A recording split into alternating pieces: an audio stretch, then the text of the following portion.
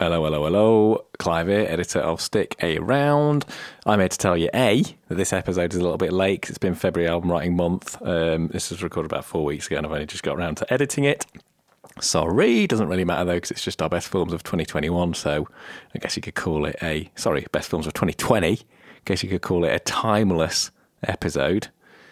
And B, Al's recording was sort of all over the place and out of sync with all the rest, so I've had to sort of rejig it.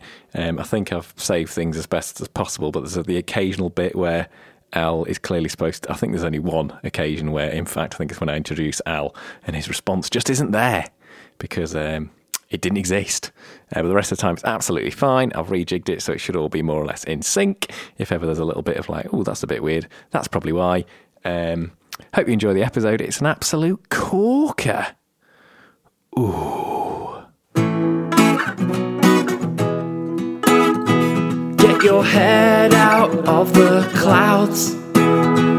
Get your feet back on the ground. Get stuck into pop culture. With Stick Around. Hello there and welcome to Stick Around, the podcast with more hot dinners eaten than Tom Brady has Super Bowl appearances. Brought to you by Tussler Enterprises, producers of self-microwaving burgers and porn that wanks you off. We've got it's the future. Sorry. Yeah, it is. Yeah, and both products should be available to the general public within a couple of years, and they definitely shouldn't be pushed into the future at intervals of a decade at a time. Every time that the technology turns out to be inadmissible and or unsafe, and if that does happen and you don't like it or you criticise us, you're just a paedophile. Wow. Take this, Elon. Fucking take that, a truth bomb. Yeah, fuck you, you South African prick. Go back to your diamond mine. Go back to your what? Oh, your diamond. Well, yeah. God, it's a good thing we're not massively popular because there would be a campaign on 4chan to get us now. Yeah, I can imagine they love him on 4chan. I don't even know where to go with that. Hi, everyone. We're here for Stick Around, episode 165. Lovely sort of round number. 35 episodes off the big 200. We're here for a special episode because it's our top 5 films of 2020. Importantly, before we get started, this is, as we always do, UK releases, which this year's obviously been a bit odd. So we've obviously had... Cinemas have been open sort of Jan to March, so there's those releases in the UK, and then since then it's mainly been streaming stuff, even though cinemas were open a little bit in the middle, so there was a bit of a gap to watch some other stuff. I think... So we'll be covering anything that's come out in the UK, whether it be streaming or in the cinema when it was open. I haven't got a list, but the two experts with me have, and that's Michael Johnson. Hello. And Alex Wayne. How are we both doing?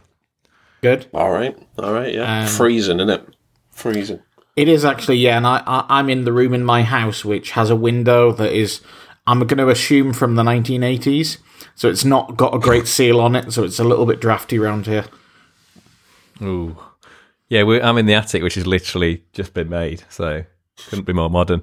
No draft up here. Beautiful. Wow. But there was snow on the window yesterday, but it seems to have gone, so that's good.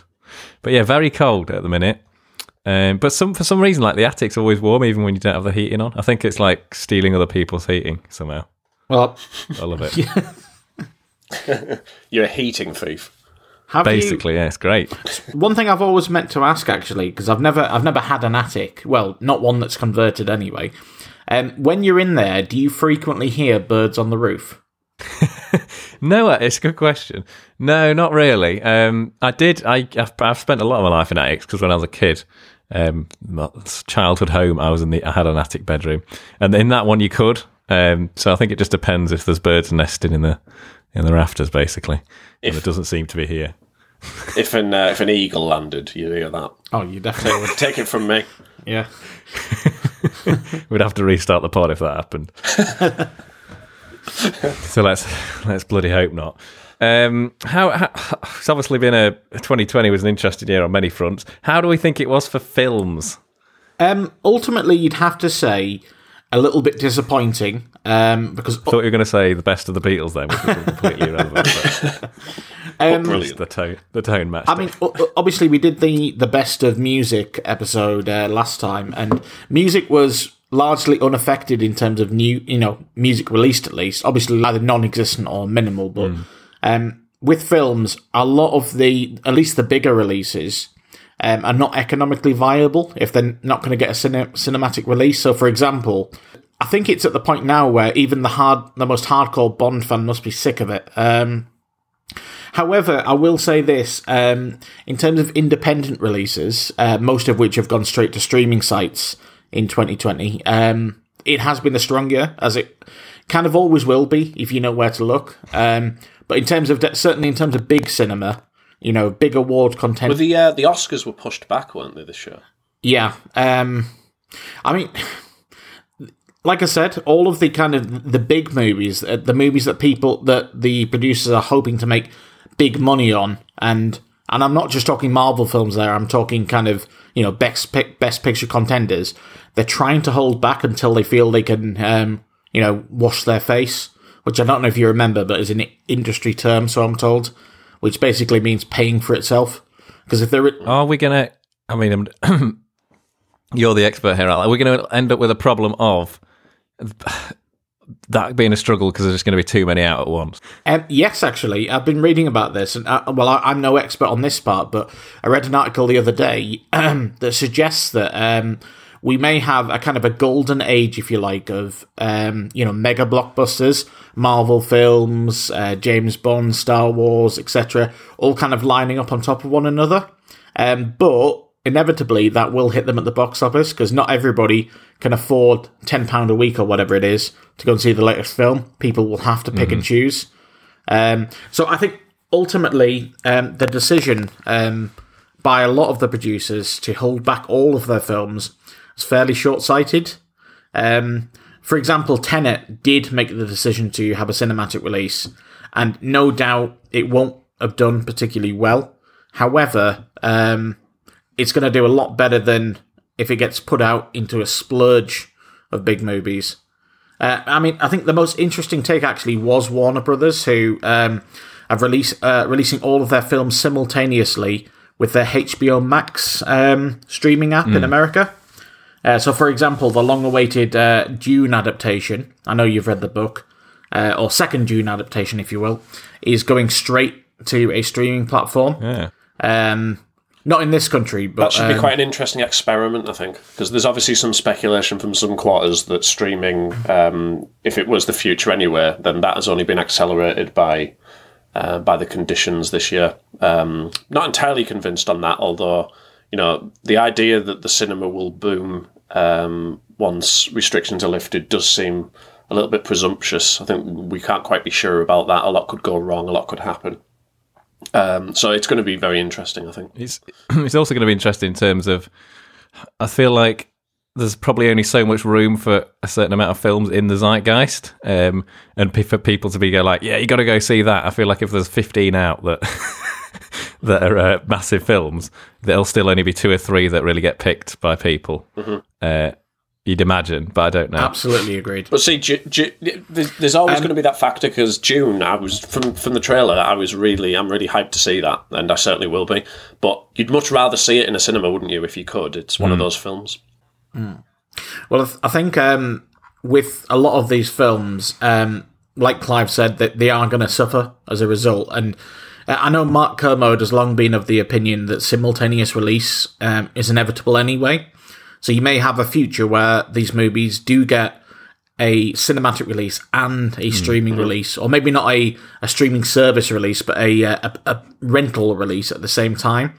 Now, that'll probably mean that we won't have as many cinemas, but the theory goes that we'll always have a desire for them. And I know I only speak for myself, and I am a film fanatic and a cinema fanatic. I will always prefer going to the cinema, even if it is a basically just a popcorn and sweet shop on, with films. It's basically the same. It's basically the same thing as the idea that in future, physical music releases could just be a niche product that are released through an artist's website or whatever, or the label, rather than en masse like they have been in the past. It's basically the same thing, isn't it? Yeah, kind of. I mean, it would be, to me, it would be more comparable with artists not, performing concerts anymore. Oh, do you think? Yeah. I mean, I don't know. Yeah. I suppose the difference there is that a live performance is different to the thing, whereas the thing you're watching at home is literally the same thing. It's just in a different format or a different place. They can't really be compared directly, I think, those bits, although I get what you're saying. But yeah. Well, I would argue that the experience of seeing a film at the cinema is almost a different experience entirely, though, especially in the age of kind of smartphones. Or at least it is. I definitely think it is. I definitely think it is. However, I think the jump between studio music and live music is bigger than that jump. Yeah. Okay. Yeah, I could accept that. But it's going to be an interesting future for cinema, I think. Ultimately, I do think there will be a reduction in the amount of cinemas. Mm-hmm. But I don't necessarily think they'll only be showing blockbusters, which seems to be the presumption on some people's parts. Because I still think there is an appetite for intelligent cinema in the cinema. It's likely that the people who would still be going to cinemas would be people who want to see both, I would have thought. Well, exactly, yeah. The pandemic has hit everything extremely hard, obviously, but cinemas have suffered quite a lot. I mean, I've made no secret on this podcast before that I've got a Cineworld card where I pay a monthly fee. Well, not at the minute, and I can see as many films as I like. And Michael's had one in the past as well. I've got to say, I'm actually kind of questioning that when the cinema comes back anyway. After news that Cineworld are paying out £35 million worth of bonuses to their executives while closing down their cinemas, and not even having furloughed staff. But that, there we go, capitalism. Magical. We'll be discussing that later. I think I cancelled it just before all this stuff went down, but I had a similar card for the Light, because that's the one in Sheffield that's closest to me. Don't know about their business practices yet, but was definitely thinking of retaking that up when when stuff does start coming out, because that's the one we always go to. But we'll see. But I do think, I agree with Michael, I think, and the Light isn't one of those, really. I think the independent, there's always going to be room for at least, you'd hope, I certainly imagine in Sheffield at least one independent cinema will survive, just because I think there is a big enough audience for people who want to go and see foreign films and more art house stuff in the cinema. I think even if they did have it available at home, I could be wrong there, but I'm pretty sure there's a market for that. No, I'm of the same opinion. But I think it would probably largely depend where. It would have to be a big enough city for sure, and there'll definitely be less. I think that's just inevitable, because even people who are massive fans are going to now, instead of maybe going to see all four in the cinema, might choose to watch one at home because it's convenient at some point, and then that's a quarter of your income gone if everyone does that. So it's inevitably going to hit things. But anyway, let's crack on with our lists. Before we start, I'll just mention why I haven't got a list, basically because I've not seen enough films. So I've probably seen I've not even thought about how many I have seen, but I imagine it's about 4 or 5, because I saw quite a few Jan to March and then didn't really watch anything since. Mainly because I do like to watch new stuff. The way I normally do it is I watch lots of stuff in the cinema, and then November, December, I catch up on stuff that I've missed by watching it at home, rental or whatever. This time I just haven't watched as much in the cinema because it's been shut. And I didn't really have that catch-up time, just because I've been mainly, I guess, like writing music and focused on that kind of stuff. And I just haven't. I think a big part of it is my job, and I guess a lot of our jobs at the minute. I'm working from home, so I just stare at a screen all day on my own. Have limited will to then sit and stare at a screen some more on my own and watch film. So if I am watching something, it'll usually be with Elle, and it'll usually be like a TV show rather than a film. And if I'm doing something on my own, it'll usually not involve a screen, or if it does involve a screen, be mixing music or something, which feels at least a little bit different, or I don't know. It's all personal, isn't it? But I think the pandemic's obviously led to a change in a lot of people's personal habits, and that's mine. And I expect it'll return to normal when things return to normal. But who knows? But anyway, that's why I haven't got a list. But I do hope that I've seen one or two of the things that you talk about so that I can pitch in with some comments. But let's get things going, and let's start with Al.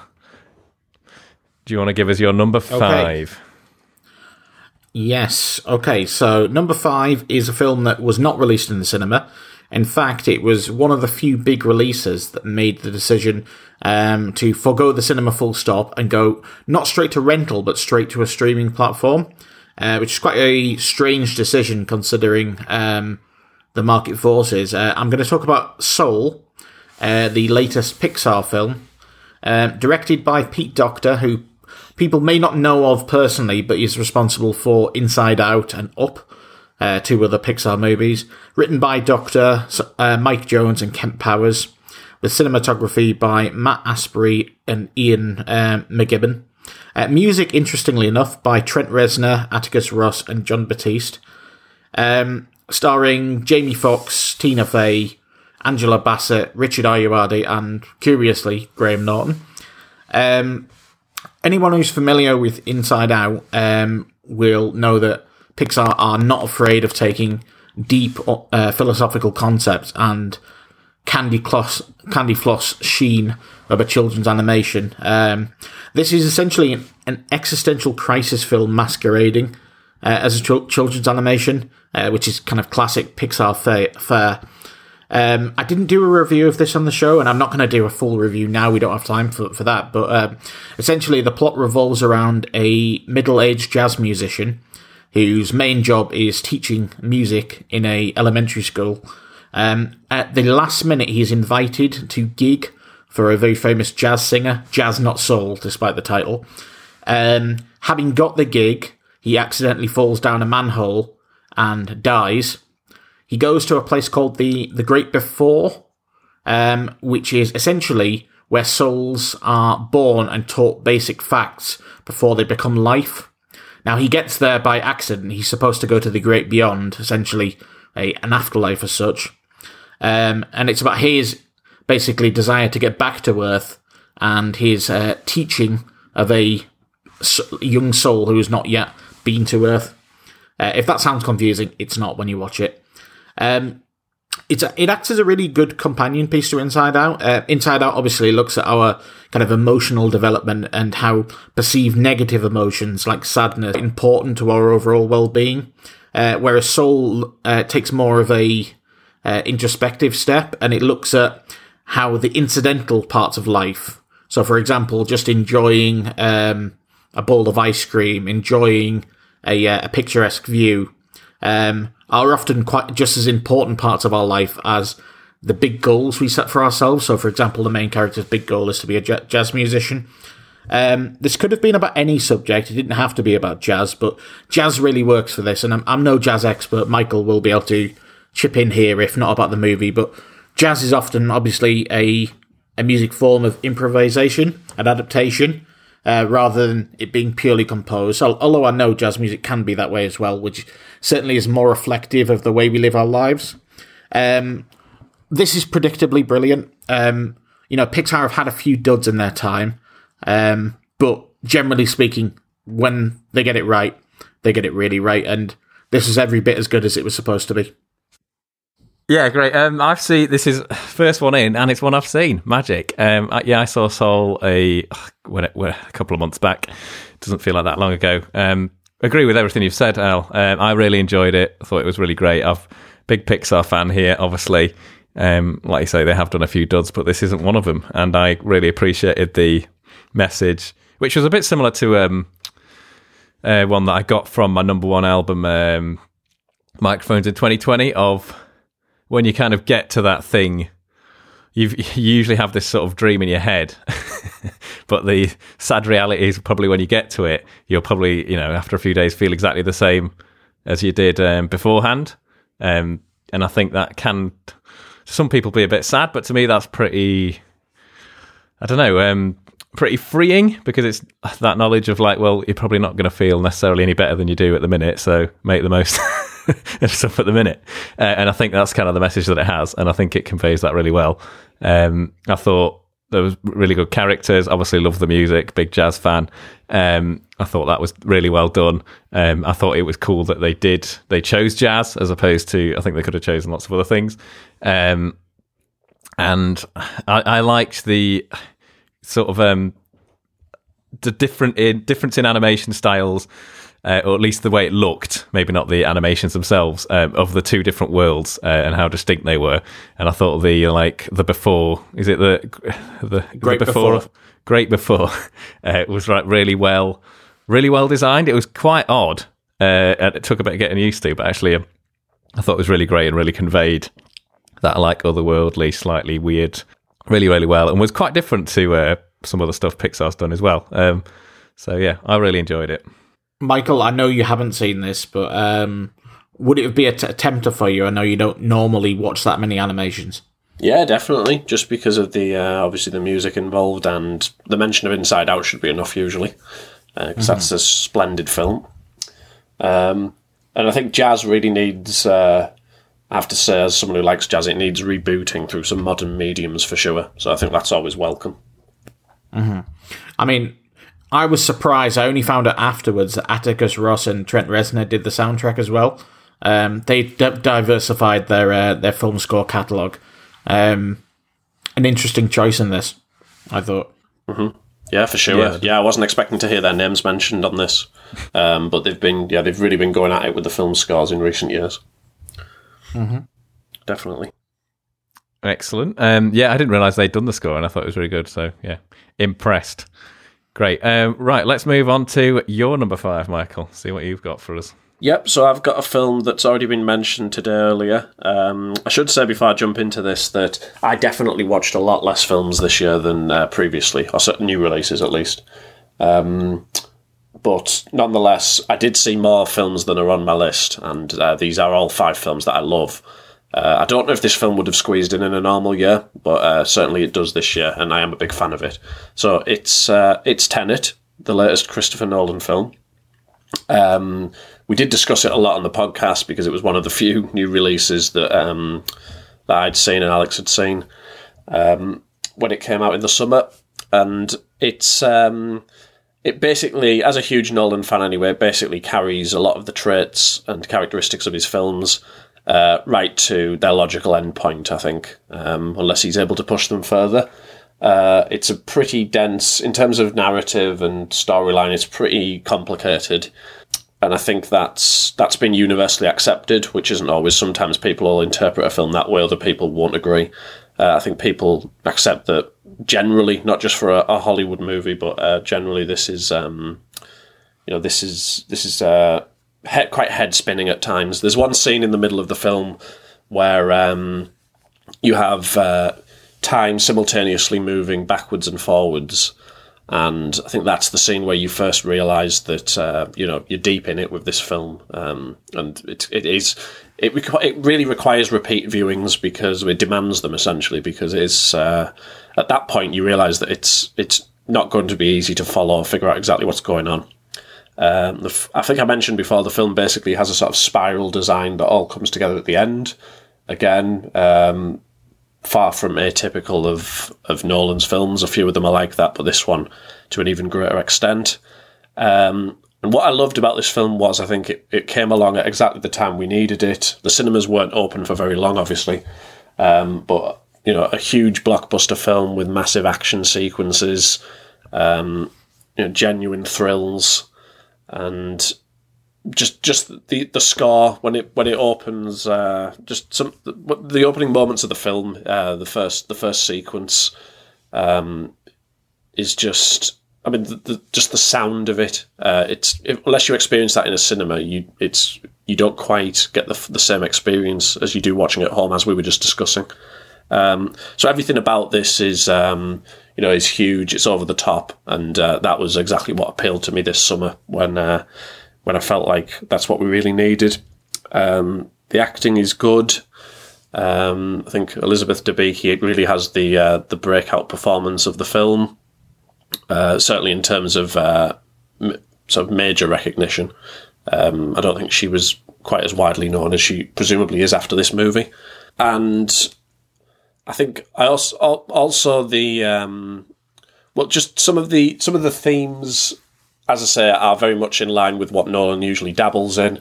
There's, as I just referred to a moment ago, there's a heavy focus on time, but it's never been done. I think this is when Nolan's really dived into it. This has clearly been a film that he's been working on for many years, as he said himself, and touches of it resonate throughout all of the material that he's put out, really. So it would be difficult to see how you would continue to pursue the theme even further, as I say, after this. But Nolan often surprises. But I guess in a sense, this wasn't a surprise, this film. The most surprising thing about it is probably just, as I said, the density of it. And on that, the only other thing I would say is that, I love narratives and really well-plotted storylines as much as the next person. And ironically, I think this is that. And I think if you pick this apart, as I'm sure people are doing in certain corners of the internet, that I'm certain it stands up to scrutiny just because of the the effort that Nolan always puts into that that element of writing. But at the same time, I think structure can be a bit overrated by a lot of film watchers, and I think I've mentioned before when we talk about this film, the line in the film, "Don't try to understand it, feel it," is really key to the entire ethos of this movie. And if you just let it wash over you, I think that's really the key. And it shows us a lot about the beauty of big budget filmmaking if you do that. Interesting, yeah. I've seen this one as well, but I'll go to Al first because I know you've seen it. Al, do you want to give us your comments? So first of all, I should say that I love seeing this at the cinema. Like Michael said, this is one of the very few films we've been able to see at the cinema since COVID has reared its ugly head. The other for me being Baby Teeth, which I also enjoyed. I liked Tenet a lot. I thought it was very much a quintessential cinema experience in terms of the grand scale, the visual style, the inventiveness of the sound design. I did think it was ultimately, the more I think about it, slightly disappointing. However, I am absolutely willing to put on record that I feel it needs a second watch for me to fully form an opinion, which I haven't had yet. I'm always tempted to watch it on the small screen, but really I should have caught it for a second time on the big screen. I think this is a film that took kind of... This is for me almost what Only God Forgives was to Drive. It was kind of a taking of a fundamental theme to the nth level. And although I enjoyed it, I'm not sure entirely what my full opinion on it is. Ultimately, though, I had a great experience at the cinema. This may be one that goes up in my list of Nolan films. Right now, I'd put it in the midpoint. And I know it sounds like I'm being a downer on it. I'm not. I did enjoy it. But it could be one of his best films. But that wasn't. It isn't immediately apparent on first watch just because of how dense it is. Does that make sense? Yeah, and I think taking it to the nth is a good description. And the other side of the coin to what I said about it in that regard is obviously I think for some people it was a Nolan film too far. Yeah. Obviously you're undecided on that yet, but I'm talking about it from the position of having seen it 3 times. So I guess it does definitely need to be redigested, I think, a couple of times. Because there's obviously a lot involved in it that'll jump out and start to click together that you don't necessarily pick up the first time, and it is just the reality with this film. And I think everyone who, everyone who sees it will agree with that. Most of all, I mean, I don't know how Christopher Nolan persuaded executives to give him however many $100 million to make this. I do. It's because he's Christopher Nolan. Yeah, I mean, even when you compare it to basically something like Interstellar, which was, on some levels just as dense, it's nothing like this. Yeah, no, for sure. I think the film, and touching upon what we mentioned about performances earlier, I think the film performed fairly well, but nowhere near, obviously, as well as it would have in normal circumstances. I know from the early noises that the studio were pretty happy with its performance. I don't know what the my guess is that they'd be happy if it came close to making its money back, and that they'll hope to make at least a modest profit in the rental and streaming market. I think, you know, they're going to have to accept that they won't get what they normally would. And, you know, they'll just be hoping that it isn't a total waste of money, which I don't think it will be from what you've said and what I've read. No, I don't think so. I think it has made a loss, but, you know, I think that was probably inevitable. What were your thoughts on this, Clive? I know what your general thoughts were from the last time we spoke, but what are your thoughts right now? I really like Tenet. I'm in your camp, Al, that I wanted to see it a second time because I can't remember a Christopher Nolan film that I liked them all in the first viewing, but they're always growers, which is unusual for me with films because I'm not a person who generally rewatches films or likes to rewatch films really. But this Christopher Nolan's definitely an exception, and I think when I rewatch this again, it will rise further up, even though I did enjoy it. And I think that's a big part because I think Michael made the good point of letting it wash over you and being a bit less bothered about making sense of it, almost in a way absorbing it a bit more like an album, which might sound weird, but I don't necessarily listen to an album going, oh, I want to understand exactly what's going on in every song. Watching it more from that perspective, I helped me enjoy it, and not. There was definitely scenes, and I think it's particularly the one that Michael mentioned, where there was like three things moving backwards and forwards in time over a very short time, like as a building blows up, and I was just like, I don't really know what's going on, but I was just kind of like, well, it doesn't really matter. I trust that it makes some level of sense because Christopher Nolan's done it, and I think that's the bit that if I watched it another 2 times and still thought it's a bit nonsense, then I might have a negative opinion, but I'm pretty sure that's not going to be the case. I'm pretty sure if you watch it 2 or 3 times, you'll see things will click together more and you'll start to get things a bit more. But yeah, the action sequences were great. I agree with you two that I'm so glad it came out in that gap. It was the only film I saw in that gap and I really enjoyed it.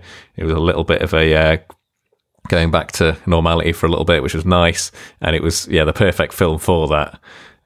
Because it is very much a cinema film, so I can understand why you've not watched it a second time, Al, yet at home, because I haven't either for similar reasons. I wish I'd seen it another time in the cinema, and I wonder. I suspect it might get put out again somewhere, delayed. I know Cineworld sometimes does like the bigger films again later on for like cheaper, so maybe they'll do that. But I was just thinking that. I was wondering if there is a grand reopening, will they sort of try to put it back out there? Might be possible. That sounds very plausible. One thing I did want to mention just before we moved on, I've seen it written that given comparisons to the Matrix sequels with Tenet, and I'd like to defend it against that in the sense that the Matrix sequels take grand concepts and talk at you about them, whereas Tenet takes more of the approach of the original Matrix and visually shows these concepts. Now, that doesn't necessarily mean they're understandable, but it is still a film made like a film, not like a, badly choreographed lecture, which is what the Matrix sequels were. I will not have that. To put it more concisely, there's no orgasm-inducing cake in Tenet. This is true. Now you're making me want to watch. The one thing it was missing. Watch the Matrix sequels. I hate them. That's my. And I've said this on the podcast again years ago, but that's my alternative to jumping the shark: eating the orgasm cake. Well, jumping the shark was always a TV thing anyway, so eating the orgasm cake can be the film equivalent. You need to think of it. Let's go. You need to think of an album-based one as well. Okay, that's a good point. There definitely will be some sort of band that had a great run and then went shit. I think it needs to be where a musician or a group has a certain style and they take it too far and it becomes just laughable almost. But it kind of needs to have been great first, though. So this might be quite niche. But what about? I don't know off the top of my head, but there's definitely no shortage of contenders for that in music. I'd be interested. Yeah, I'm trying to think of ones that like dropped off a cliff a bit. And I was thinking, having had a really, really good run, I was thinking Led Zepp, but I have not listened to anything post their good stuff, so I don't know. None of their stuff really drops off. I mean, the one that jumped straight to mind, even though I like it, was Be Here Now, which is the most preposterous album, like after the brilliance of the first 2 Oasis albums. That's a good shout. It's just completely powered by cocaine. I'll try to think of a nice little phrase for a musical. Great. We'll have that for you. He'll have that for you next time, just to put pressure on him. Okay, Excellent. yeah. Well, so far 2 of 2 I've seen, which is magic. Al, give us your number 4. This will just be a brief one because I talked about this not the last podcast, but I think the podcast before. So number 4 for me was Lovers Rock, the second in the Small Axe film series that was shown on BBC One. This was never going to get a cinematic release, as far as I understand. So I know there's certain arguments that this counts as TV rather than cinema, but for me, this is still a movie, and this would have looked great on the big screen as well. Directed by Steve McQueen, better known for things like 12 Years a Slave, Shame, Widows more recently. Written by himself in Caution Newland. Cinematography by Xavier Kirchner. Music, quite interestingly, by Mika Levy. Does that name ring a bell to you, Michael? Yeah, it rings a bell. Don't really know much, though. Done a few film scores, most famously Under the Skin, which for me is one of the best film scores in recent times. And I think the music is a particular element to note in this one. I think I mentioned it last time. It's kind of like a vaguely narrative 1-hour music video. Quite a visceral portrayal of black joy, and relatively untainted by suffering. We said it before that it's a shame that when you get stories of black culture in Western culture, often it's about some huge racist incident, some great injustice.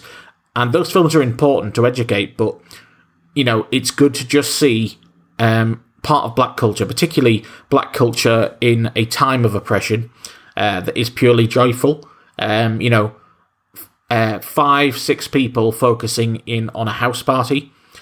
Really intimate cinematography. You're really part of the dancing, really part of the scene. You can feel the walls sweating. Now, I think I said this last time, but it's a timely reminder of what we've all missed during lockdown, be it a house party or a nightclub. Warm bodies, pumping music. I said this to you last week, Michael. I could go out quite happily, and I don't care if every other song is Mr. Brightside. I'll be belting out the lyrics every time. I just can't wait until that's possible again. I think we need to test that out once it is. Yeah. Every other song, just to keep it slightly. Yeah, but I love this, and I think both of you, I feel confident saying would enjoy all of Steve McQueen's films. I know you've probably seen most of them, but this one, I think, as music lovers, you would really get, particularly if your expectations are set right from the start. This is very different to any other film on my list here, and it was very different as a viewing experience. I've watched all of the Small Axe series now, and they're all brilliant. And there are other films that you could probably compare on the same kind of level of quality, but for me, this was different to anything I've seen before, so that's why I think it deserves to be in the top 5. Well, This sounds... Sorry, Michael, go so on. I might as well say now, I've got this at number 3. So I have seen this now. Conversely, this is the only one of the Small Axe series that I've seen so far. But obviously, it jumped out to me from the description and other hype that I've seen for it. So I went to watch it. Obviously, from my ranking, I completely agree with everything you've said. It's quite a unique film. It's rapturous. It's got a certain religiosity to it. A euphoria, I think, really is the word I would use. Like you said, it's excellent to see an all-black cast, almost completely black cast. It really zooms in on a moment. Like you were saying, it's not some grand scheme or some historical incident, and that makes it very intimate. And it's obviously filmed in a highly intimate way. Scenes like the one where the singing continues for quite a while after the song ends, or where a song is repeatedly demanded and sort of devolves into a mosh pit, are incredible things to watch. It's basically feel good, and you sort of find yourself grooving your way through it. Obviously, this is a soundtrack I would certainly invest in, because it's very memorable once you've seen the film in particular. And I like the way that there are some brief cutaways where where sort of a negative energy is introduced in various ways to the party. But then you also see some of the ways in which that sort of energy can be subsumed back into the atmosphere, and I found that very interesting. I thought it was a very accurate portrayal of the ebbs and flows of a house party. And like you said, the resonance of it, when none of us have been able to do this for, some people have done it anyway, but a lot of us have not been able to do this for so long. It's obviously very relevant. So it's a very affecting film in all of those ways, and that's why I've ranked it so highly. And I think period pieces are always safe in McQueen's hands because there's such an eye for detail. And even though it's not like anything else that I've seen from him, which is basically just his major films, I think it still has his fingerprints on it. This is I remember when you talked about this, Al, that I really, really wanted to watch it, and you've just both made me want to really, really watch it even more because it sounds completely up my street. So this is definitely going to be the first one of the Small Axe series I'll watch, and I'll try and watch it soon, probably in March once February album writing month is done. But it sounds superb, and that's the other thing about it as well. It's a short watch, so even though it's immersive, it doesn't take long to get through. There's no fat on it at all. Yeah, all of the Small Axe series are around an hour long, a little bit over, with the exception of Mangrove. So Mangrove is the only one which is a 2-hour movie. But yeah, they're all pretty short watches. Also, there's this another thing, as well as the rhythms of the music as well. This film's packed with patois, and it makes it really exhilarating to watch, I think, dialogue-wise. Even though the dialogue is by far, but it's certainly not central. The music is the central element. But I thought that was another bonus of it. Interessant. Yeah, this everything you say about it, I'm just like, yes, I really want to watch this. So yeah, you'll like it. Definitely enjoy this one. Yeah, I need to make sure I get around to doing that. Right. So, we've just given us your number 3, Michael. But to keep things in order, do you want to give us your number 4? Yeah. So at number 4, I've got a film that I was really intrigued to see once I found out about it, which was a streaming release, and that I saw on streaming. It's Borat's subsequent movie film. So the first Borat film is definitely one of my favourite films of all time. I think it's a work of art and the peak of everything Sacha Baron Cohen's done, really. So for that reason, obviously, I had some trepidation about this one. And especially after seeing the trailer as well, I really wasn't sure how this was going to work, obviously, with the fact that the Borat character is so well known. And that's basically circumvented via disguise. But the real ace in the hole is the Bulgarian actress Maria Bakalova, who is a revelation in this film, playing Borat's daughter. That adds a whole extra edge to the film. It introduces much more keenly than the previous film did themes of feminism, women's rights, femininity, specifically in America, but more widely, obviously, as well.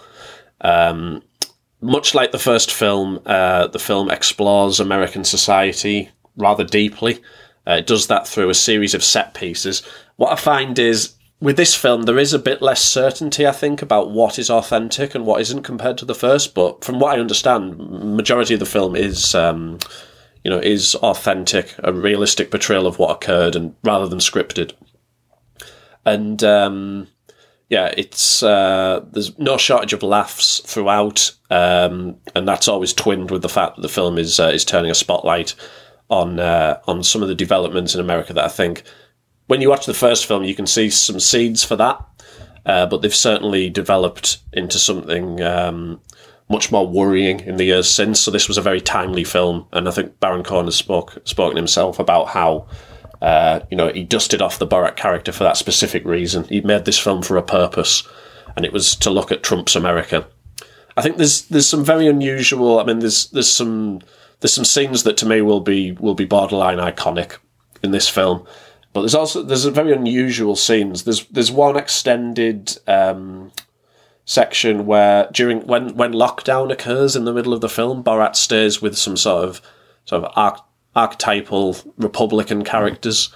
But this is where the film, it becomes weirdly hazy. I think moments like this, because even though they're sort of the views they express. I mean, this is where it becomes hard to see what's scripted and what isn't, but the views they express are, they're clearly not averse to conspiracist thinking, but at the same time they express, a valuing of science and women's rights. And I think much like some of the first film did, it turns a lot of expectations on its head. And even on that, and I think even though it shows an America that has a lot of trouble, it shows one that's salvageable. That's the way I interpret it. And I don't think America comes off as badly as some people would say after the first film. I think it shows that people are generally, and this is the same experience I have of America, people are generally very friendly, and they are open to people, but it becomes at the political level where things become more sharply divided, I think. And I think that's one of the things that these films, and certainly this one as well, really bring out. What I think is, when I think about this new film, what's spectacular to me is the end set piece, which is a setup of Rudy Giuliani, who is obviously a grotesque goblin of a person. And I just think I can't even imagine how exhilarating it must be for the actors and the crew involved in this film to set up a scenario like they do and come away with such gold. I mean, the intense media interest in what happens with Giuliani at the end of this film, that's the money shot, really, isn't it? And to come away from doing that scene, knowing that you've got that in the bank for your film, I mean, I can't imagine more of a white knuckle ride when it comes to filmmaking. And obviously Baron Cohen is used to that. But for a young, unknown actress like Bakalova to be so central to that as well, I just think that shows the great possibilities of filmmaking for me. I think this is... I've always been a Baron Cohen fan. There's some major ups and downs in his output, but I think he's really solidified himself as one of my favourite filmmakers and comedians, and this film was, I think, I'd have to say, better than I was expecting, and I'm really thrilled about that, to be able to say that. And I think it's not the first film, but it lives up to it in many senses and is worthy of its name, and I can't give it a bigger endorsement than that. So that's why I've got it. It makes the top 5, and that's why I've got it ranked so high there. I've seen it. It's not in my top 5, but I pretty much echo what you've said there, Michael. I really enjoyed it. It was pleasantly surprising that it more or less maintained the quality of the first film. And I think, you've absolutely nailed the crucial point there. This wasn't just brought back for money-making purposes. This was brought back for a purpose. I don't believe that Sacha Baron Cohen would have brought back Borat if there wasn't Trump. Mm-hmm, yeah. I think he would have let him rest, and I don't think he'll bring him back again, and I don't think he should either. I definitely think it was a gamble, which paid off. Yeah, this is very much a film of its time, which is, honestly, I was so keen to watch this before the US election. It felt like watching it afterwards, while it'll still be very worthy, very funny. After the fact that Trump's been defeated, I'm not sure it'll have the same impact, if I'm honest. Yeah, it's a snapshot, isn't it, of a moment. Yeah. Yeah. But I really enjoyed it, found it hilarious. Like you said, it can't quite match the original, but that was to be expected. And I thought the star of the show was not Baron Cohen. Now, offhand, because it's not on my list, not have the facts to hand, but the actress who plays his daughter, superb. Metaphorical balls of steel, or I don't know, flaps of flint. I don't know. I don't know how you. Oh no! Wow. Yeah, I mean, she was. From what I understand, she was selected from a pool of hundreds of potential young actresses, which I think shows how difficult that process must have been. So I think that sums up the standard that they obviously knew they had with her, and the film tells that, so it shines through. No, I legitimately think she should be nominated for acting awards for that. I think she has been. That is a very difficult thing to do. I think she's been nominated for Golden Globes, but yeah, there was definitely people who wanted her to be nominated for Oscars for that. Yep. No, incredible. Clive, have you seen this one? I haven't, no. You've made me want to watch it, though. I wanted to watch it when it came out, and then I just kind of forgot it existed. But I'll check this one out. I'm going to make a point of watching everything on your 2 lists that I haven't seen, so this will be added to the list. Sounds good. It sounds pretty much like I'd expected, and I mean that in a good way. So I definitely will be checking it out. I think in the interest of keeping things in order, let's go. Al, do you want to give us your number 3? Yeah, that would make sense, yeah. Yeah, okay, cool. So my number 3, I know for a fact, will turn up on Michael's list. My number 3 is Uncut Gems, which for most of the world was a 2019 release, but for the UK was a 2020 release. Directed by Josh and Benny Safdie, who are not remarkably well known, but you may know for the film Good Time, starring Robert Pattinson. Written by them and Ronald Bronstein. Cinematography by Darius Khondji. Apologies if I pronounced that wrong. Starring Adam Sandler, Lakeith Stanfield, Julia Fox, Idina Menzel, and Kevin Garnett playing himself.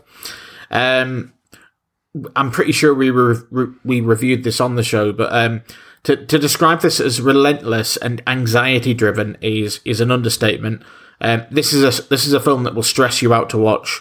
This is a very deliberate style of filmmaking. It's shot often with handheld methods, overlapping dialogue. Characters using almost improvisational dialogue. Now, I have no idea if there is any improvisation or it's written that way, but it creates an atmosphere of pure kind of fingers down the chalkboard. Absolutely, can I get out of this room with these people?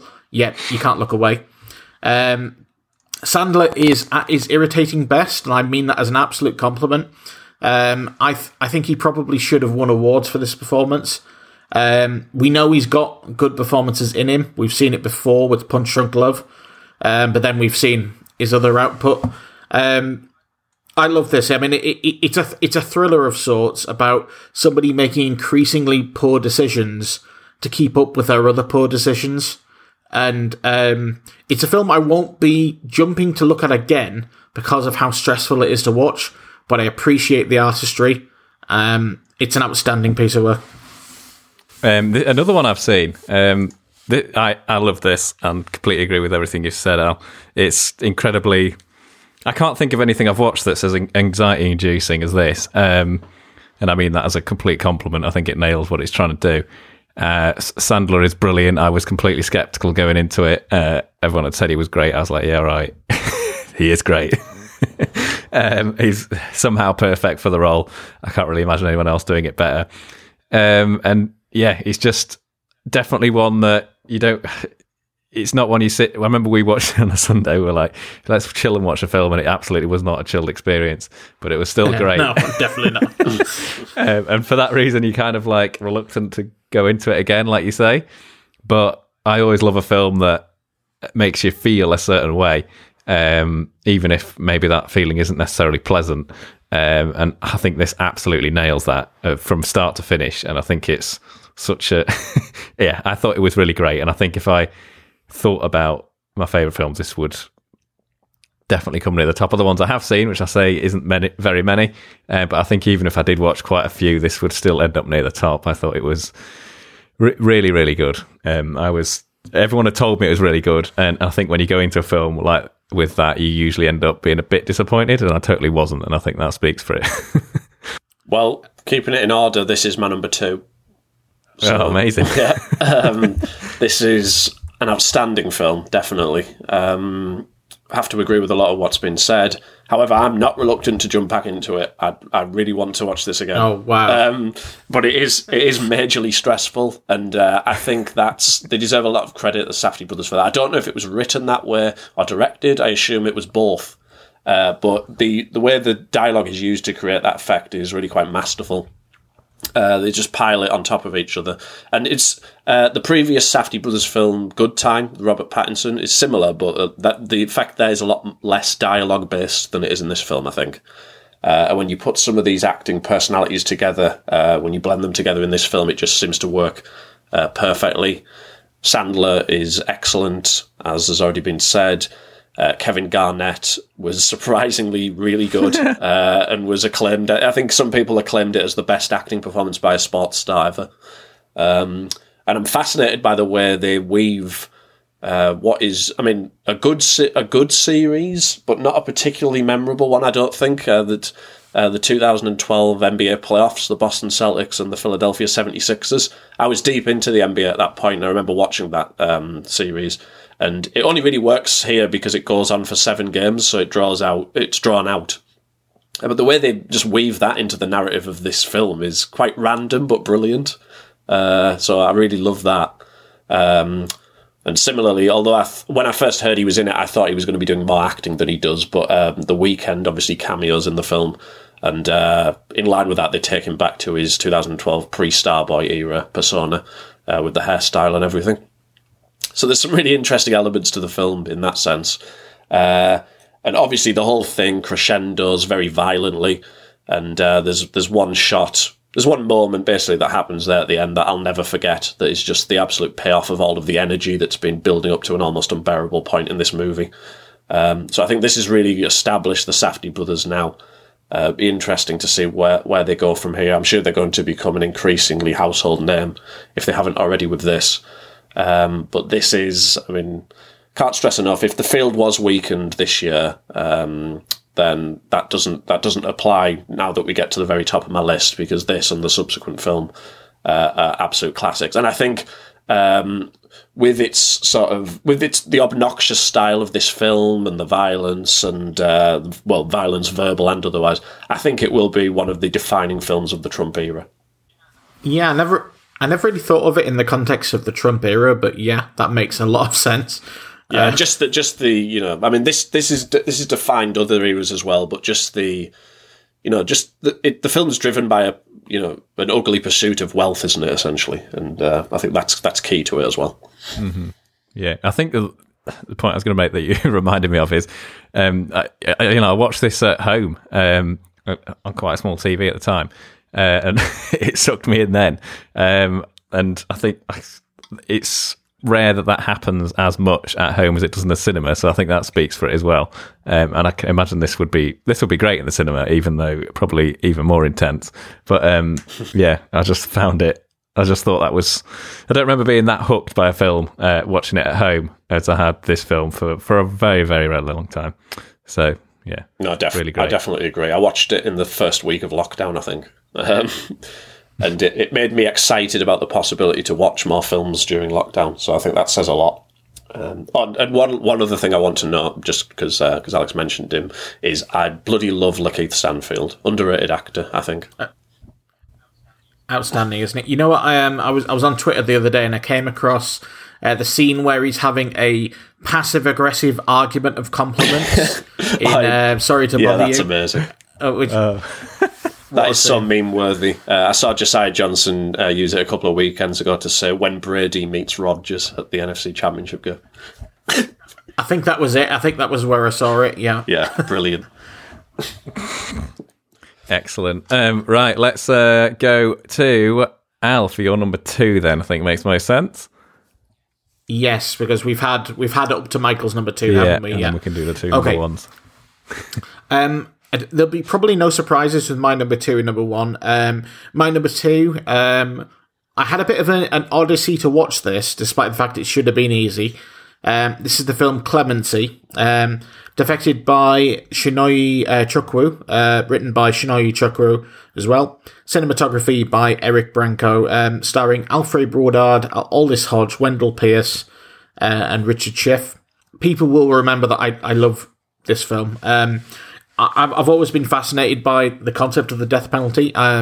Just in case it's not obvious, I'm very much against it.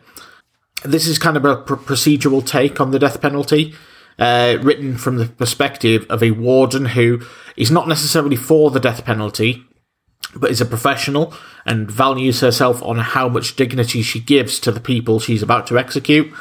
And it's basically about an unravelling of her faith in that system, and a slow breaking down of her interpersonal relationships as a result. I thought this is particularly fascinating in light of, I don't know if you saw the other day, the state of Virginia becoming the first southern state in America to ban the death penalty. It needs to go past their governor first, but it has been voted for. And to me, that looks like a key signifier of perhaps the long-term end of the death penalty, or the start of the end in America. we can hope so. It's a really subtle and quite needling performance by Alfre Woodard. She's got a very kind of polished professional veneer, and the cracks start slowly appearing. Her mental well-being, while is never destroyed, is faltering. There's been many kind of films and documentaries on the subject, and I think this is as accurate as any. Our main convict character, played by Aldous Hodge, we're never really given too much indication of his guilt or not, and his guilt is not really important. This would have been a harder film to kind of take passionately for if the character had been a proven child molester or child murderer. But the key point would be all the same. The death penalty is a barbaric form of punishment that it is no deterrent. There's no evidence of it, and this was a powerful portrayal of it. And just to give you anyone who hadn't listened to the previous episode, my odyssey to watch this was trying to watch it through Curzon Home Cinema, who fucked me around quite considerably, but I got there in the end.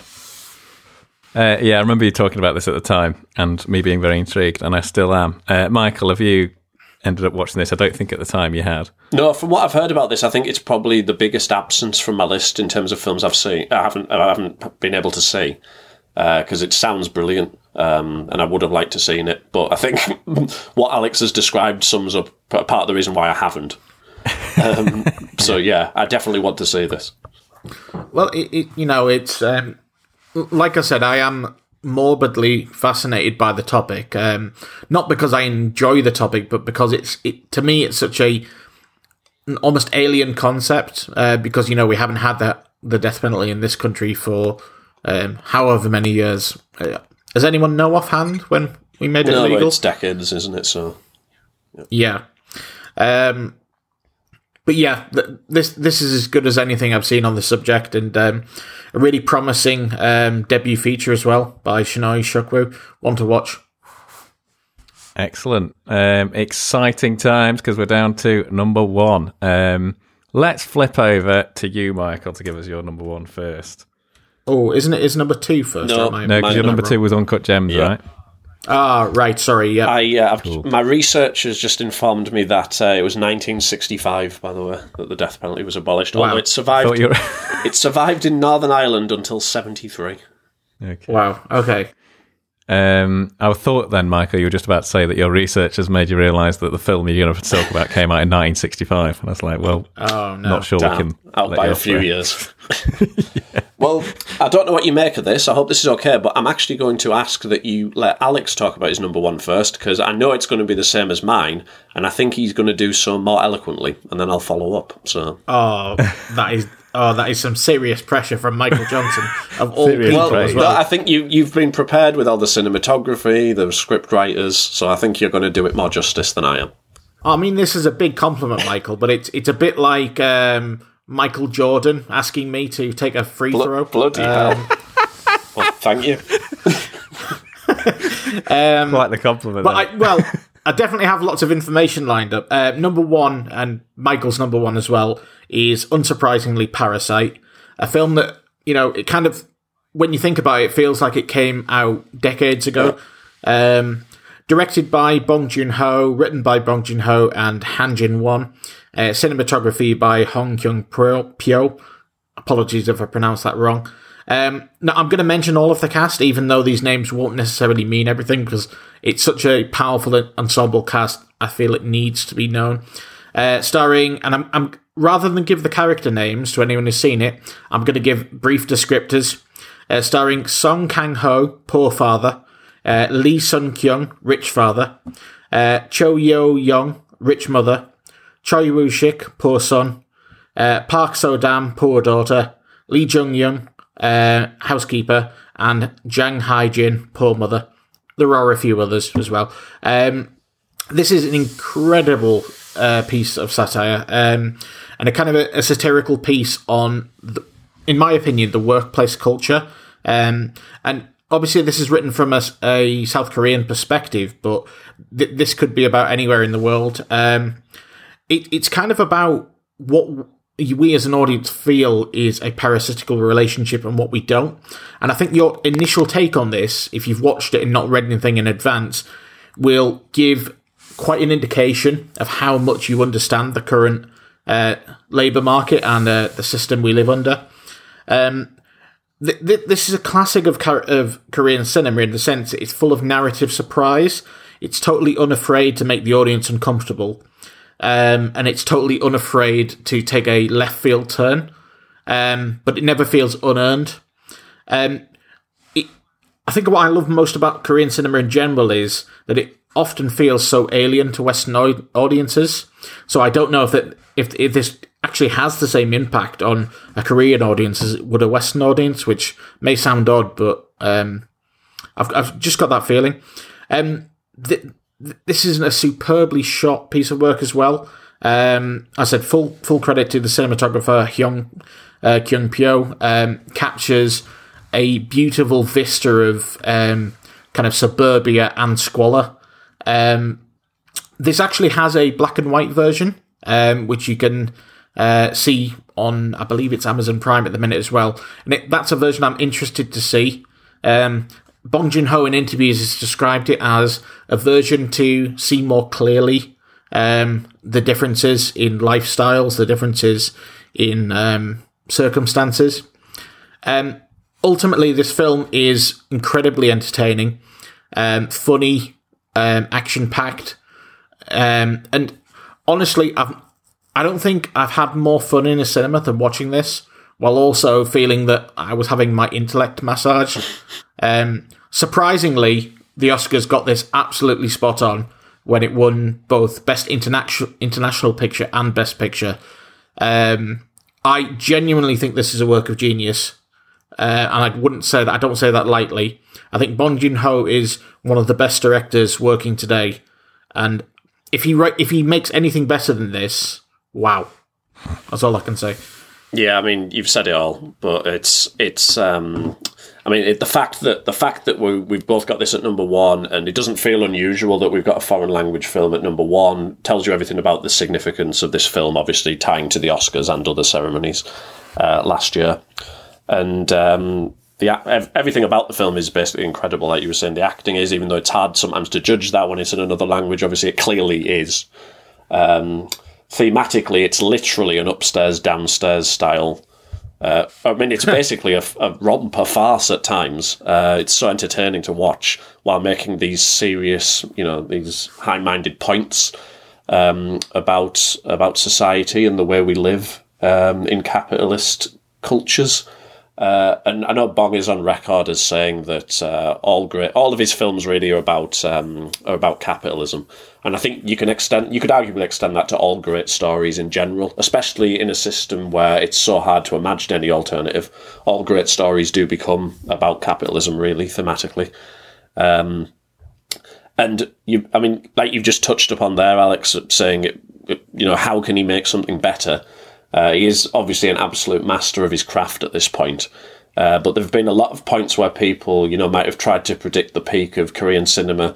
Joint Security Area way back, which turned out just to be the dawn of Korean cinema, really.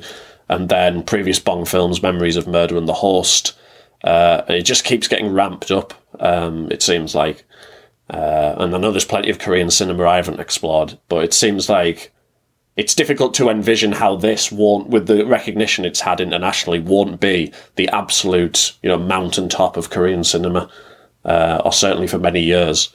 And that's the sort of quality that you're dealing with. And I didn't know about the black and white version. That's interesting. Like it's especially the comments that you said he made about it himself. It's kind of like remixing the film, even though it isn't. This is a random one, but it reminds me of Kendrick Lamar re-releasing his last album in reverse tracklist order.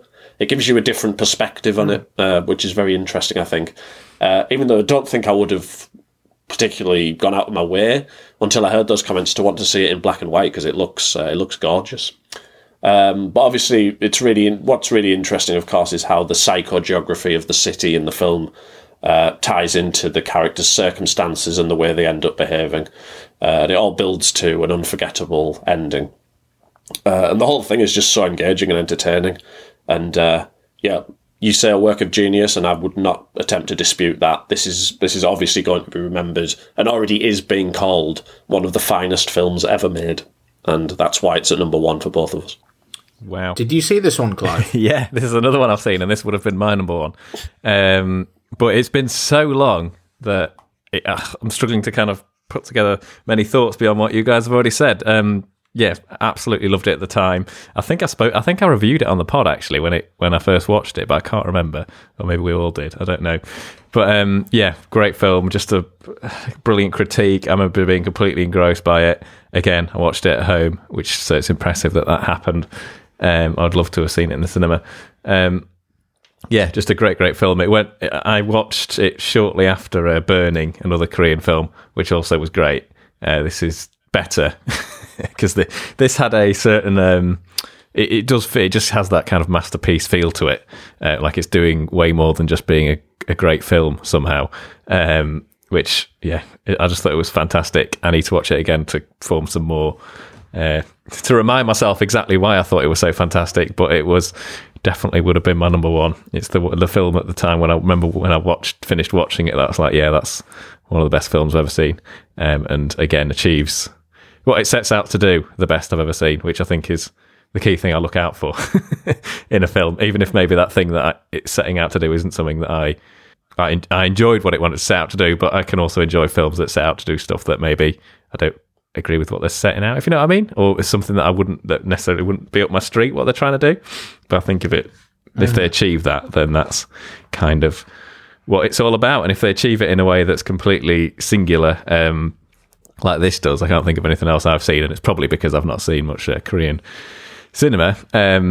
But there's nothing I can compare to it. It was just fantastic, and like as you see, kind of unpredictable. Lots of I remember afterwards, it's one of those films that I thought about for days afterwards, trying to figure out what certain things meant, and how, I don't know, it's just super clever, and you read like different people's interpretations of things, and I think when you can do that about a film, that speaks highly as well, especially when the film is on a surface level very engaging, but then has a lot of depth to it. I think that's quite hard to do, and I think that Parasite totally achieves that. Really great.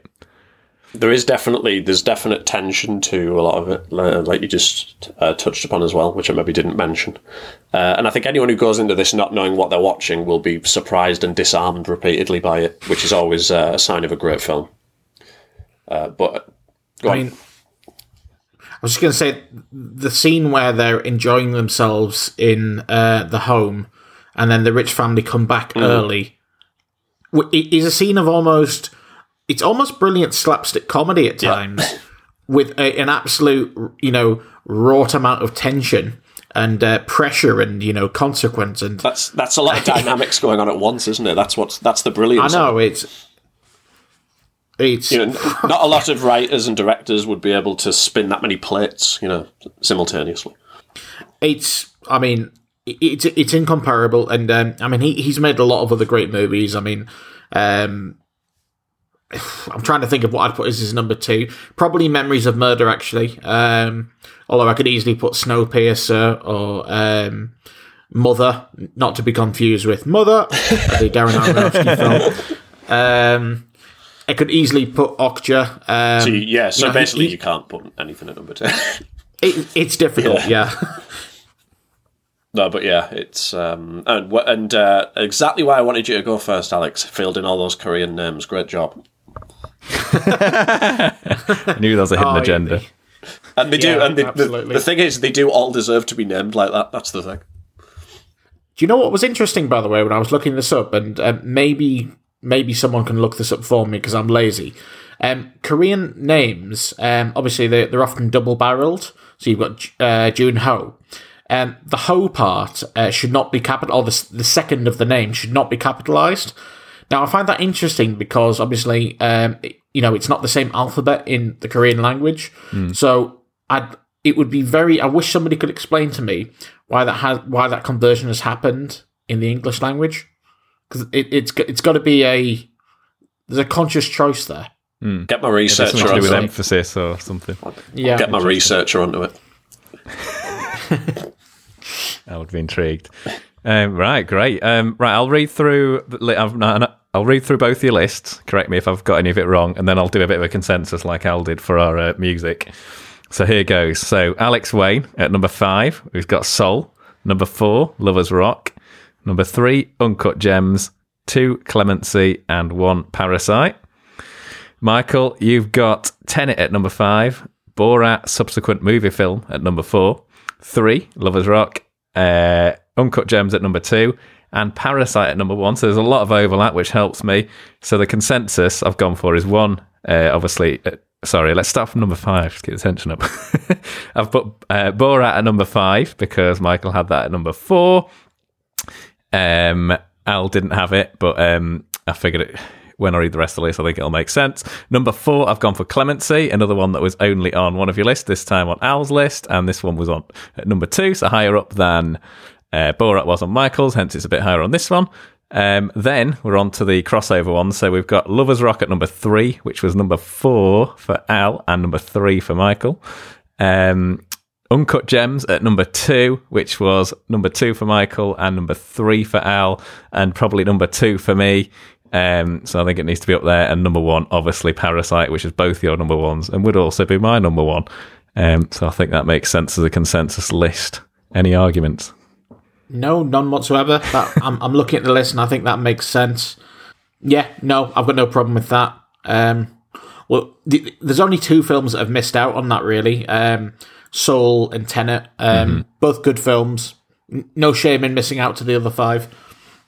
No, absolutely, and I'll be watching all the ones I haven't seen, but I have actually seen a large proportion of these, which I wasn't expecting. So that's good. I think we kind of started the podcast in, not intentionally, but in a kind of a negative mind frame in the sense that, you know, cinema has suffered, and particularly, literally, cinema may suffer.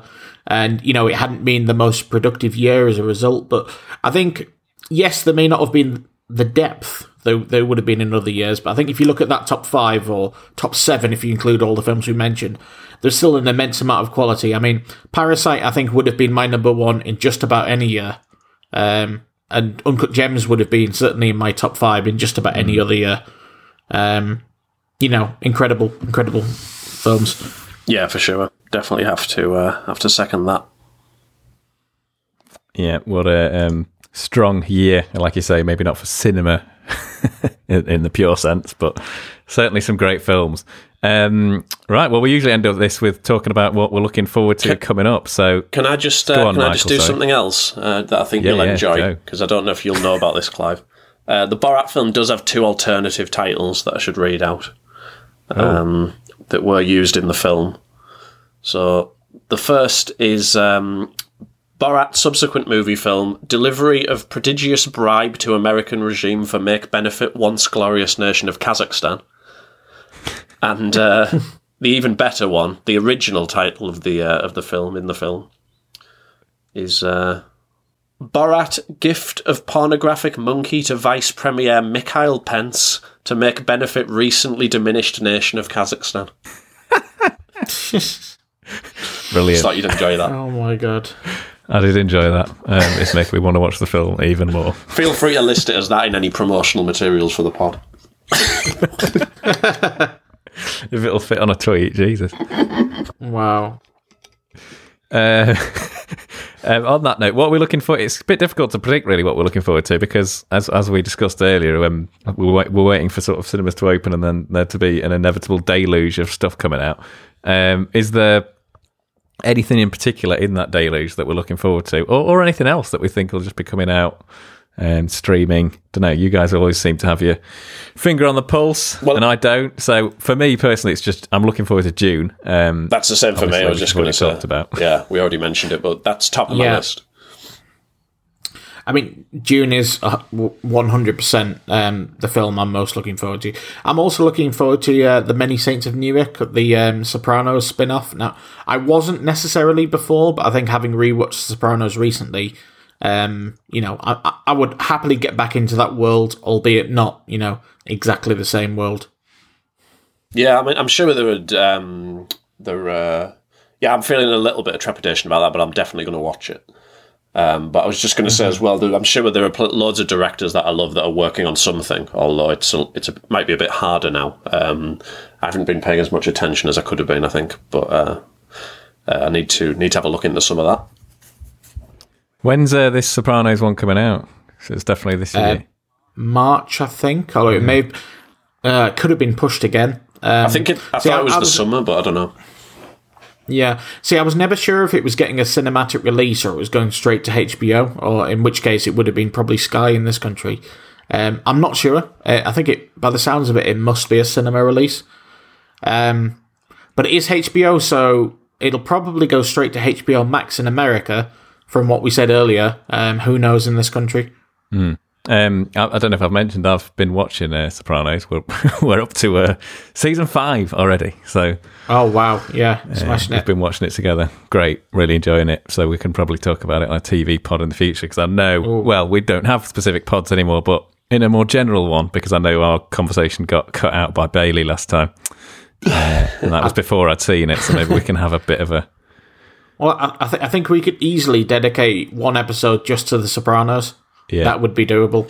Yeah, and I really wanted to try and rewatch it before I go to the event that I'm supposed to be going to, whenever that ends up being. So I definitely want to try and rewatch it because I've only seen it once. But I mean, on the basis of that one watch, I do believe it's the best TV show ever made. So.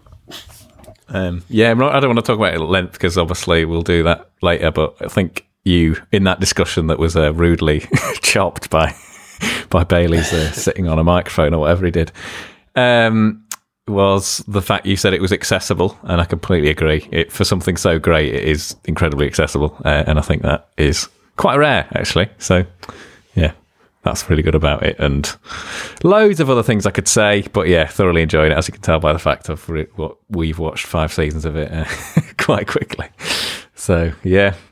Excited to talk about that, and excited to see what the future holds on the film front. Hopefully I'll watch a few more this year. I'm sure I will. I'm excited to get back into the cinema, as I am excited to do lots of things, because, well, it's got a bit monotonous, hasn't it? Yeah, it's just weird times. But we'll not go on about that. We'll be back next time for, I don't know if we're doing any more lists. Are you two wanting to do a TV shows list? Do you think you can? I definitely could, yeah. Cool. I don't know if anybody else could, though. I probably couldn't. You should just weave that into if you make it shorter, you should weave it into a normal podcast. Yeah, we could do that. We could do it on the Sopranos episode. We could make it like a bit of a TV shows thing. Talk about Sopranos, and then you talk about give us a short rundown of your top 5 or something like that. Yeah, maybe we could I'm do down that. With that. Cool. Which might not be next, but we'll see. It depends when I finish Sopranos. Although it's not going to be long, so it might well be actually, which we could do. We'll figure that out. So we'll see you all, or you'll hear us in a couple of weeks. I'll give you some things to look forward to. Well, not of course.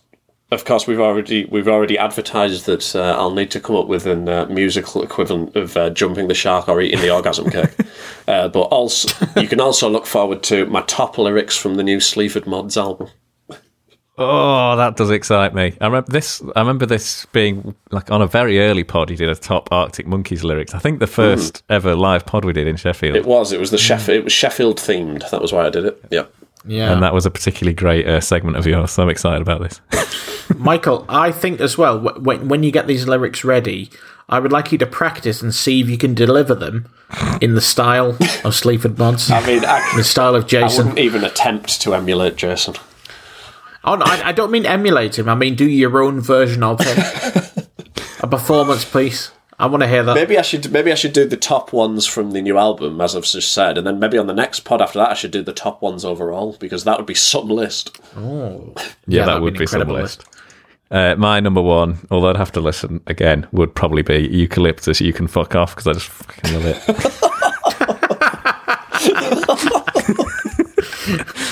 I mean, it's one of my favourite lines of all time of anything, but not because there's any great depth to it, but what a great line. The fact that I'd actually forgotten about that one says it all, I think. Yeah. It's the way he delivers it. Oh, fucking brilliant. I remember the first time I heard that, I was like, yeah, this is bloody love this band. And obviously the Kellogg's Cornflakes. Yeah, that's right up there. Oh my Which god! I've forgotten now off the top of my head, but Kellogg's Cunts or something, isn't it? Kellogg's Corn Cunts. I don't know. That'd be- Hang on. I want to get it exactly right because there's a few different cereals in the mix there. I'm going to look it up. One sec. It's from Tied Up in Knots. Here it is. It's the fact that England just intersects in there. That's what I love about it. Weetabix England, fucking shredded wheat Kellogg's Cunts.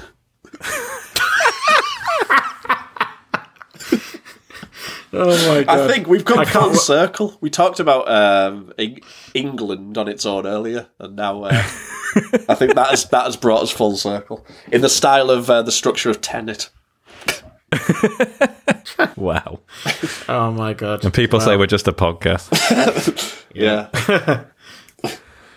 Oh, we planned all that. We definitely planned it. Yeah. Yeah. We Absolutely. hours on end before. I mean, in the words of Stuart Lee, this is all. You've nicked my Oh, bit. is that what you're going to say? It's all. This is all written. This is all written. This that I'm saying now is written, and this, and this.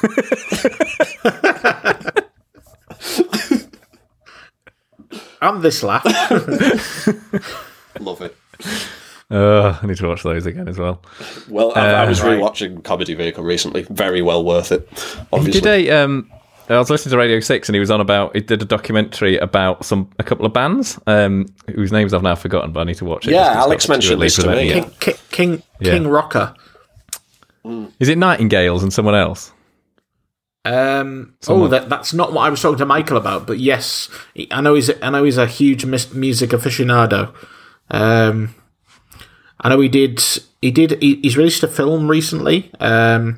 I can't even remember exactly. It's called King Rocker. And it's about it is the Nightingales, yeah. It's that one then, yeah. And the Prefects. Yes, that's the two bands, yeah. I remember, I think it was Mark Riley on Radio 6 talking about it.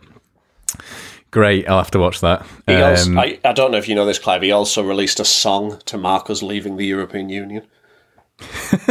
Coming over here. I mean, it was just his coming over here bit, which is superb, set to music by, I think, the Asian Dub Foundation. Brilliant. That is one of the greatest comedy segments of all time. So... that sounds great. But the fact that it had an accompanying music video was the best thing. He was looking very unimpressed in it. Oh dear, amazing. Anyway, we're up to the hour and a half mark, so I think it's plug time at Stick Around Cast. You can follow us on Twitter. We post everything on there, so it's the best way to keep up to date with what's going on. You can find us at stickaroundpodcast.com. We've got all our episodes on there and various articles, including my top music of 2020 and my sort of yearly challenge of trying to find my favourite album of every year, which is on a bit of a pause while I do February album writing month, but I'll be picking it back up and hopefully finishing the 70s in March. We've also we're on Facebook.com/stickaroundpodcast, same as the Twitter feed, that if you use Facebook and don't use Twitter, or you can find us on Instagram at Stick Around Podcast, I believe, on there. If you want to send us a message on stickaroundpodcast.com, there's a little contact us form, or you can just send an email to stickaroundpodcast@gmail.com. Most useful, though, tell your friends, and go on iTunes, give us a 5-star or a 1-star there. We don't like any of those middly shitty stars. And then that puts us, well, in the case of 5 stars, higher up, and we always end up getting a lot more listeners when someone does post as a review. So it's much appreciated, even though I know that the iTunes system is incredibly outdated and a massive pain in the arse, because I tried to review our own pod, so I thought this will boost the numbers. I'll pretend to be someone called Dave Smith. Couldn't fucking log in to write a review. It was really difficult. So I'm totally understand why we've got so little reviews, and it's not because we're not great. It's because iTunes, what a fucking pain in the arse. And it's weird that it hasn't evolved. It still seems to be the central podcast sort of hub, even though it's very clunky. But anyway, if you ever manage to successfully do it, or if you review it anywhere, can you please do it under the name Flive Kisher, though? Yes, okay, done. I'm going to try and do that now. You've given me added added motivation to try and get through the freaking extra weird impetus. system. That's what you needed. Yeah. A better name. Right, okay. Well, it's been lovely speaking to you all. Thanks for listening, and we'll see you next time for hopefully The Sopranos and Al's Top 5 episode, which I'm excited to do. We have been Michael Johnson. Indeed. Alex Wayne. Yeah, I was tempted to answer for Michael there, and then he could have answered for me, but that would have confused the listener. Do that. We'll do that one time. We'll throw it in. And yeah, do it. And I've been Clive Fisher. Have you? Stick around. Stick around, everyone. Didn't even do the accent there. Stick around.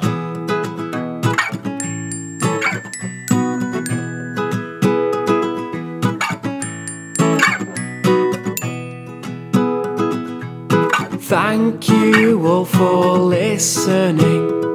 Rest assured that you have found the best podcast in the universe. It's Stick Around.